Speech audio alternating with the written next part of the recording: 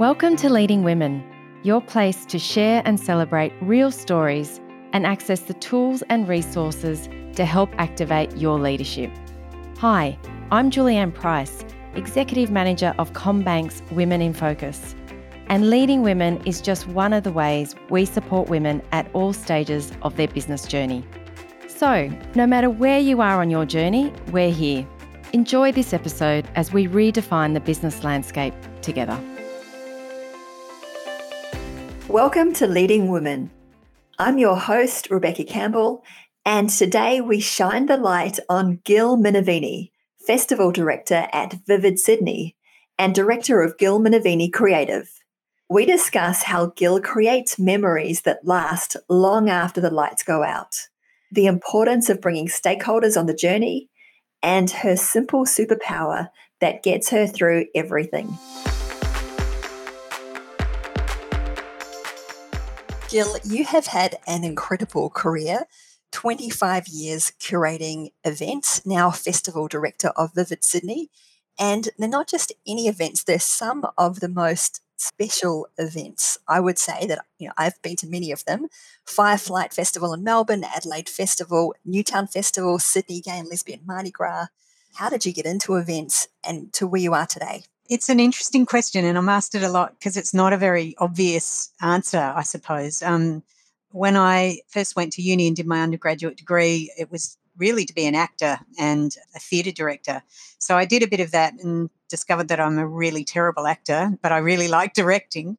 And so I worked in theatre for a number of years and moved to Sydney from Adelaide when I was about 25.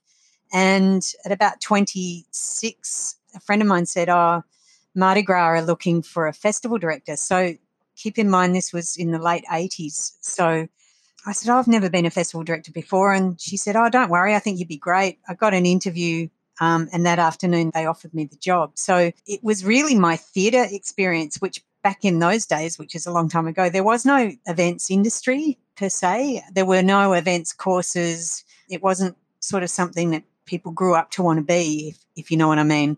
But the skills in terms of being a theatre director or working in theatre are very, very similar, if not the same.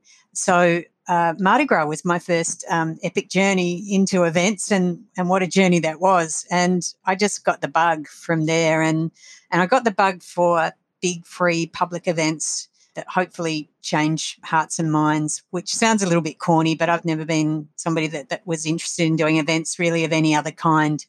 So yeah, from Mardi Gras, it just rolled on from there, and here I am. The events that you've worked on are different. There's that X factor. There's something that makes them stand apart from generic events that you go to and forget about. Well, thank you. What is it? Is there a secret sauce in events? What is it that makes an event something special?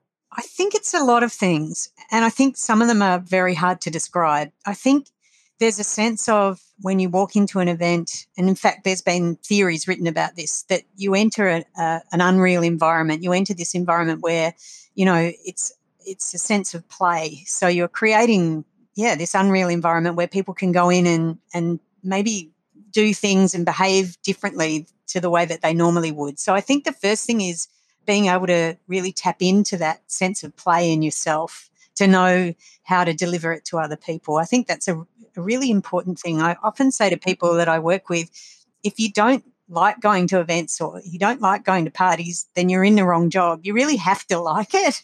And you'd be amazed at how many people kind of come in and really don't like crowds or don't like people that much or whatever. So I think a really strong sense of fun is something that I try to impart. And I think that ability to capture all of the senses.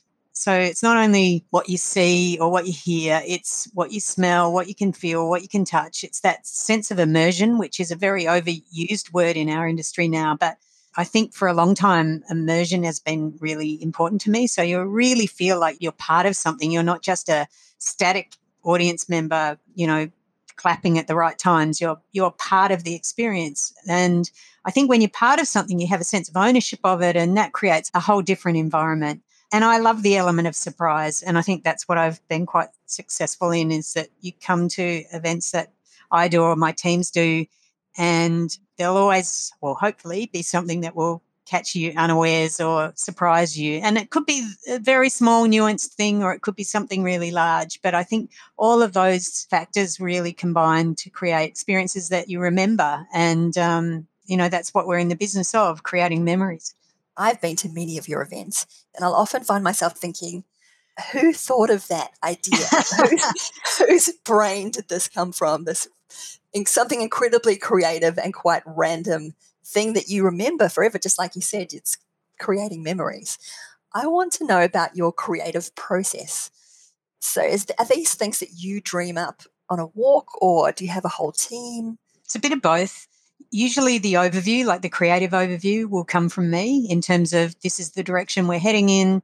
These are the kinds of experiences that I'd like us to be able to deliver. These are the kind of venues I'd like to work in, themes, those kind of things. Sometimes I have ideas for really small components of that. And then depending on the team itself, but I'll share that vision, I guess, with the team. And then we work together to come up with ideas that fit within that theme, that maybe expand it a bit more, that are surprising. But generally speaking, that first impetus for the idea will come from me. And then it's a very collaborative process from there. So in the collaborative process, there must be a lot of people coming up with these big out-the-box ideas. How do you get people to think like that? I'm just thinking of others who are listening who are running businesses and they want their teams to be more creative and to think out of the box. It's a really good question. Thinking out of the box is one of those terms that I sort of argue with, because I think it's about your box. And I think people go, I wish my team could think out of the box. I wish they could do this. I wish they could do that.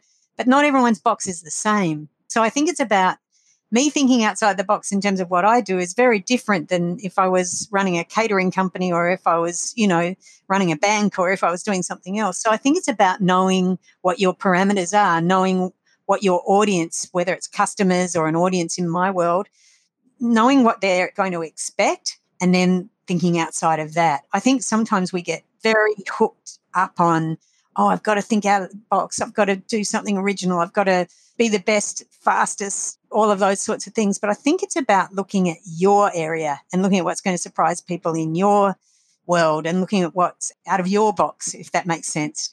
Because I think sometimes thinking too big, I don't want to stop people from thinking big, but sometimes thinking too big can stop you from thinking at all. It can stop, I'll never be able to do that, or I'll never be able to do that. I think sometimes those baby steps and looking at your own environment and what's fresh and new in your environment is a really good start. And that's sort of how we do it.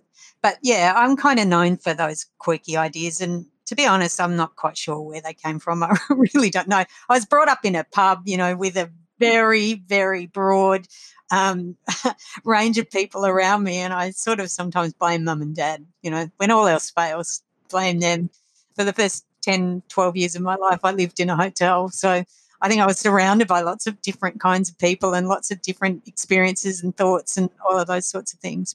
When you have these big ideas that people aren't expecting, you must then have to take them to stakeholders like city councils or corporate partners. I'm curious as to how you do that and how you bring people on board. Is there an example where you and your team have come up with something that on paper might look crazy and you've managed to convince a stakeholder that it's actually genius?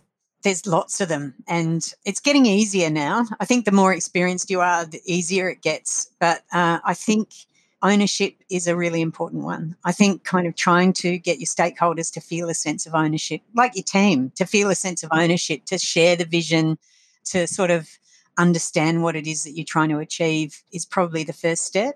And persistence is a really good, really good skill to have. Don't be put off by the knockbacks. Just keep going back. Try and find another angle. Try and find another way of presenting an idea. I was on the creative team when Dark Mofo in Hobart started.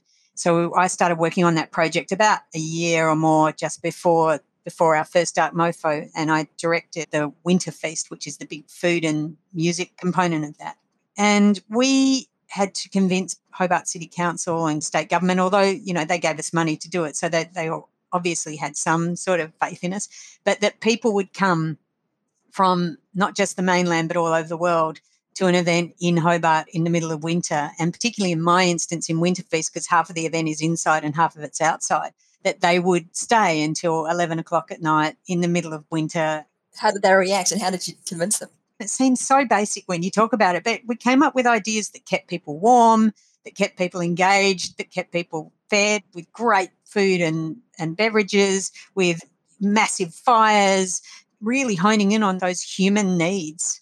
And as soon as we did that and sold the idea, and it was a very different idea in those days, and it's not that long ago, but now there's a lot of winter festivals and things like that. But going back to then, it was quite a new idea, and particularly for a place like Hobart. So we were very nervous, and we broke all box office records and hotel bed night records in our first year, and then the rest is history. It's become such a successful event. The second year we did it, we decided to charge for the Winter Feast only really to try and manage the crowds. It was, so successful. And people stayed until, we extended hours, we extended days, all of that sort of stuff. It just got bigger and bigger and bigger. And I think pulling Hobart City Council into the mix in terms of that really made a difference. They felt such pride and ownership in that event. And I think that goes across to an audience too. People from Hobart felt such pride and ownership of that event because it was showcasing their food, their beverages, their place. So I think instilling that sense of pride with your stakeholders, that sense of ownership, and it only takes one person in a council or whatever to really kind of hook into an idea, and it's about finding that right person sometimes and getting them to do some of the legwork for you. But yeah, from Hobart to China when we were selling Lunar New Year Parade to the Chinese government, it's sort of, there's so many examples, but I think the same sort of pattern is true about ownership, pride and involvement. So I want to talk now about leadership, to bring together thousands of people to run an event. That must be incredibly hard and high pressure as well. What are some of the challenges of managing a large event like that? I think it's one of the hardest things. I mean, every business owner, I think, or every sort of director will always say getting the right staff at the right place at the right time to do the right things is often the hardest thing of all. And I think it's true. Yes, we become family very, very quickly. You have to. And there's a huge element of trust in terms of events teams, because often we're dealing with tens of thousands, if not hundreds of thousands of people, and their safety and all those sorts of things. So it's actually a very serious business, the art of putting on events. There's a real serious side to it. So I think, again, it's about really being able to share your vision very clearly with the team, giving them a sense of ownership with it, which is not always easy. Going back to your question before, it's about allowing people to have ideas, but knowing how to delicately either not take them on or take them on, depending on, how good they are, I guess, or how suitable they are. I think being very approachable, I try and be very approachable, and a massive sense of humour really helps a lot. Yeah, it's not easy. And you're dealing with everything from creatives to production to safety officers to caterers to all sorts of different workers. So I think clarity is really important. Clarity of the brief, clarity of your vision, reliability, accessibility, those sorts of things. But I still find it challenging. I'd be a liar if I didn't. It is very challenging. You mentioned before that everyone comes together and it's like a family. I think everyone would like their workplaces to feel like a family. Is there anything that you do to create that sense of family? Oh, families can be dysfunctional too. To create the sense of family. Yeah, I think I try to get to know people a bit. I try to find some commonality with the team. Sometimes that's easier than others, depending on how big the team is. I really try and share what's going on. I'm not very good at keeping big secrets in terms of keeping things from the team. I really try to take them on that road with me in terms of what are our obstacles, who do we need to win over, who's being more difficult. And sometimes that works and sometimes it doesn't. But generally, I think people need to know what you're going through as a leader, because then they can relate that to themselves. Yeah, I like to be social with my team, and I think that works. I think those days are very challenging now, though, in terms of the way things have changed and how social you can be and, where that begins and ends. Events are very high pressured, though, so there is such a drinks after event culture or a drinks after work culture, which may or may not be politically correct anymore, but I find that works really well. I think, that sense of sharing an achievement after an event's finished or through a particularly difficult period or whatever, tools down, have a drink, have a coffee, whatever it might be. But I think that's a really important element as well. You're obviously incredible at managing and connecting with people.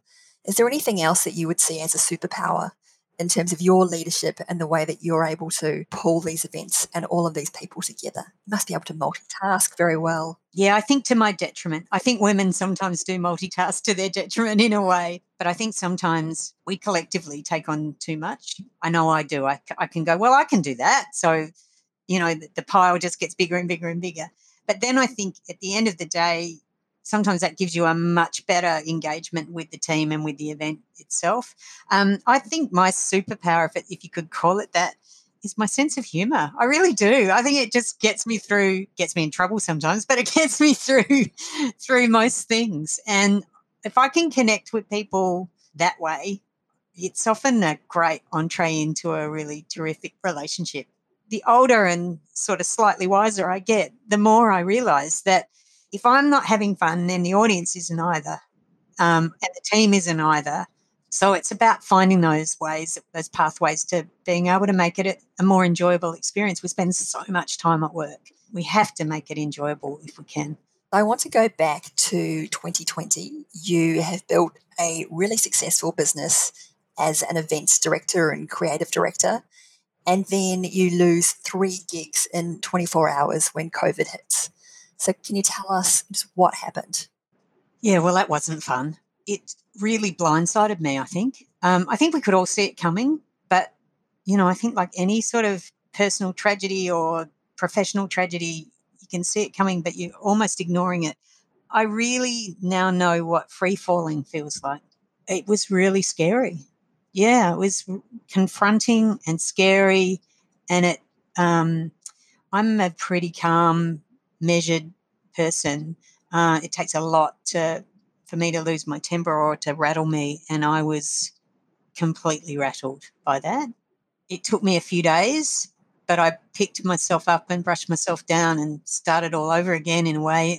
Not really started all over again, but I'd been sort of lucky or wise, whichever way you want to look at it. And when I developed the business, half of it was about directing and producing events and putting them on. The other half was about consulting to local government agencies about their events. So that part of the business, that consulting part of the business, I just worked on that. And within a couple of months, I had several really great gigs writing event strategies, advising on creative content for events, etc. So I just went, oh, okay, I'll put that bit to the side and we'll work on this bit. And I was very fortunate and got quite a lot of work that way. But it was a really good reminder, if I can say that. It was, I wouldn't wish it on anyone. And I know there's a lot of people that are doing it a lot harder than I am. But it was a really good kick up the pants to not take things for granted and certainly to not take my career for granted. And I'm not sure that I ever had, but I probably hadn't thought about it all that much. And it also made me really focus on other things in my life that weren't work, because I've been pretty work obsessed, not obsessed, but I love my work. It's so much a part of who I am, and it makes me happy, and it's been a massive part of my personality, I guess. But it really gave me the opportunity to focus on other parts of myself that deserved a bit of love as well. So, Gil, how has your lifestyle changed? That's a good question. Well, taking on Vivid has it's kind of gone from the sublime to the ridiculous, really. But I think what's changed is I make more time for the things that are important to me. Like I make more time to spend with my partner. I make more time to cook. I make more time to exercise. I make more time, I've got a house on the South Coast to spend time down there. All those things I was doing, but sort of not with my full self, if that makes sense. So I'm much more aware of the things that I need in my life to make me a more rounded person and make me more happy and more productive all round. And are you happier? Yeah, I think I am. Oh, look, I think the pandemic's shaken all of us to our cores, particularly in industries like mine, which I haven't had an event go on for 2 years, over 2 years because of COVID. And yet still we keep going and still we keep making work. It's just, it keeps getting postponed or whatever. But am I happier? Yeah, I think I am. I'd like to finish with your new role as Festival Director of Vivid Sydney. So Vivid, I've seen in my time in Sydney, grow from this very small event to now an international icon of an event. What is it that makes Vivid special? Oh, I think Vivid has become for Sydney siders part of their DNA. It's interesting because it's only 12 years old. And so I've taken it on just as it's about to enter its difficult teenage years. And events have very interesting lives in terms of how old they are and, all of those sorts of things. But I think in a relatively short time, it's become such a part of Sydney. And it not only is about showcasing Sydney's creativity, but I think it's about this great sense of people connecting and getting together and belonging and seeing their city literally in a new light. So it does as much for creativity as it does for business in the city. It's a huge tourism driver and huge promoter and supporter of businesses in the city. And for me, it kind of made sense. All the things I've done in my life feels like have all been leading to this in a way. It's free. Most of it's free, big public events, accessible. It's putting art in places where you don't normally see it, which is what I love. It's really democratizing art, I think, and experience. There's a massive music program and ideas program, which really incredibly interesting and allows us to explore ideas and themes and the way people are thinking in different ways. So, yeah, but it's a big beast. It's a massive beast. And we're looking at how to make it even bigger and better. So now you're at the helm of Vivid Sydney. What's your vision going forward? As I said, I think it's 12 years old and I think it's time for a reboot, really, and it's time to look at how we can do things differently. And that's not throwing the baby out with the bathwater. It's looking at what works, what doesn't. Vivid's been a victim of its own success in a way because it's become so popular. So a lot of the things that we have to deal with are things like how can we spread our crowd around better? How can we expand our footprint to make sure that there's not so much pressure on the Rocks and Circular Quay? For me, it's really how can we tell a narrative with this massive event? What is it that we want to say with this event? What do we want to say about Sydney? What do we want to say about ourselves? What do we want to promote in terms of the artistry of the event? So I'm really looking at expansion with a narrative in terms of how we take it into its next phase and how we grow and develop it, but really giving it a sense of heart and a sense of soul. Well, I'm very excited to see where you take it personally. I love that event. Oh, thanks. It's an interesting one because a lot of people, it has become so popular that a lot of people that I know were going, oh, I don't know, it's too hard, too many people, all of those sorts of things. So I think it's about, getting Sydney siders back to Vivid. And yeah, we've got lots of plans, but I think you'll see Vivid in a new light in ways that you haven't seen it before. Thanks, Gil. Final question. At Leading Women, we're all about activating women's leadership.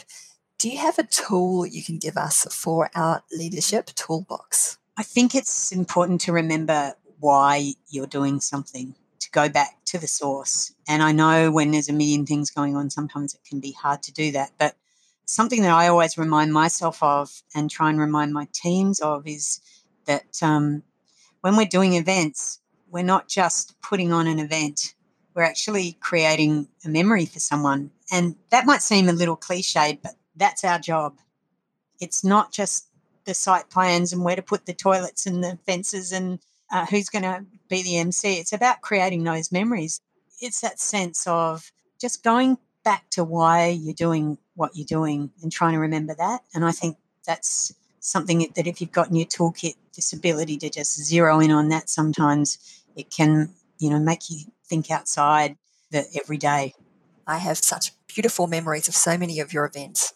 Thank you. That's very lovely of you to say. I also think this idea of making memories can apply to almost any business. If you think about someone using your product, you're actually creating an emotional experience as opposed to just selling whatever the product is. It's so easy to lose sight of why we do what we do in any profession that sometimes it's just important to go back to that source. Thank you so much, Gil. It has been an absolute delight. My pleasure. Thank you for having me. Thanks for listening to Leading Women, where we can all activate and redefine the business landscape. So now it's over to you. Access the links, tips and tools discussed in this episode at womeninfocus.com.au and subscribe to Leading Women so you don't miss an episode. Leave a review, spread the word, and let's commit to keeping the conversation going at #LeadingWomenAUS.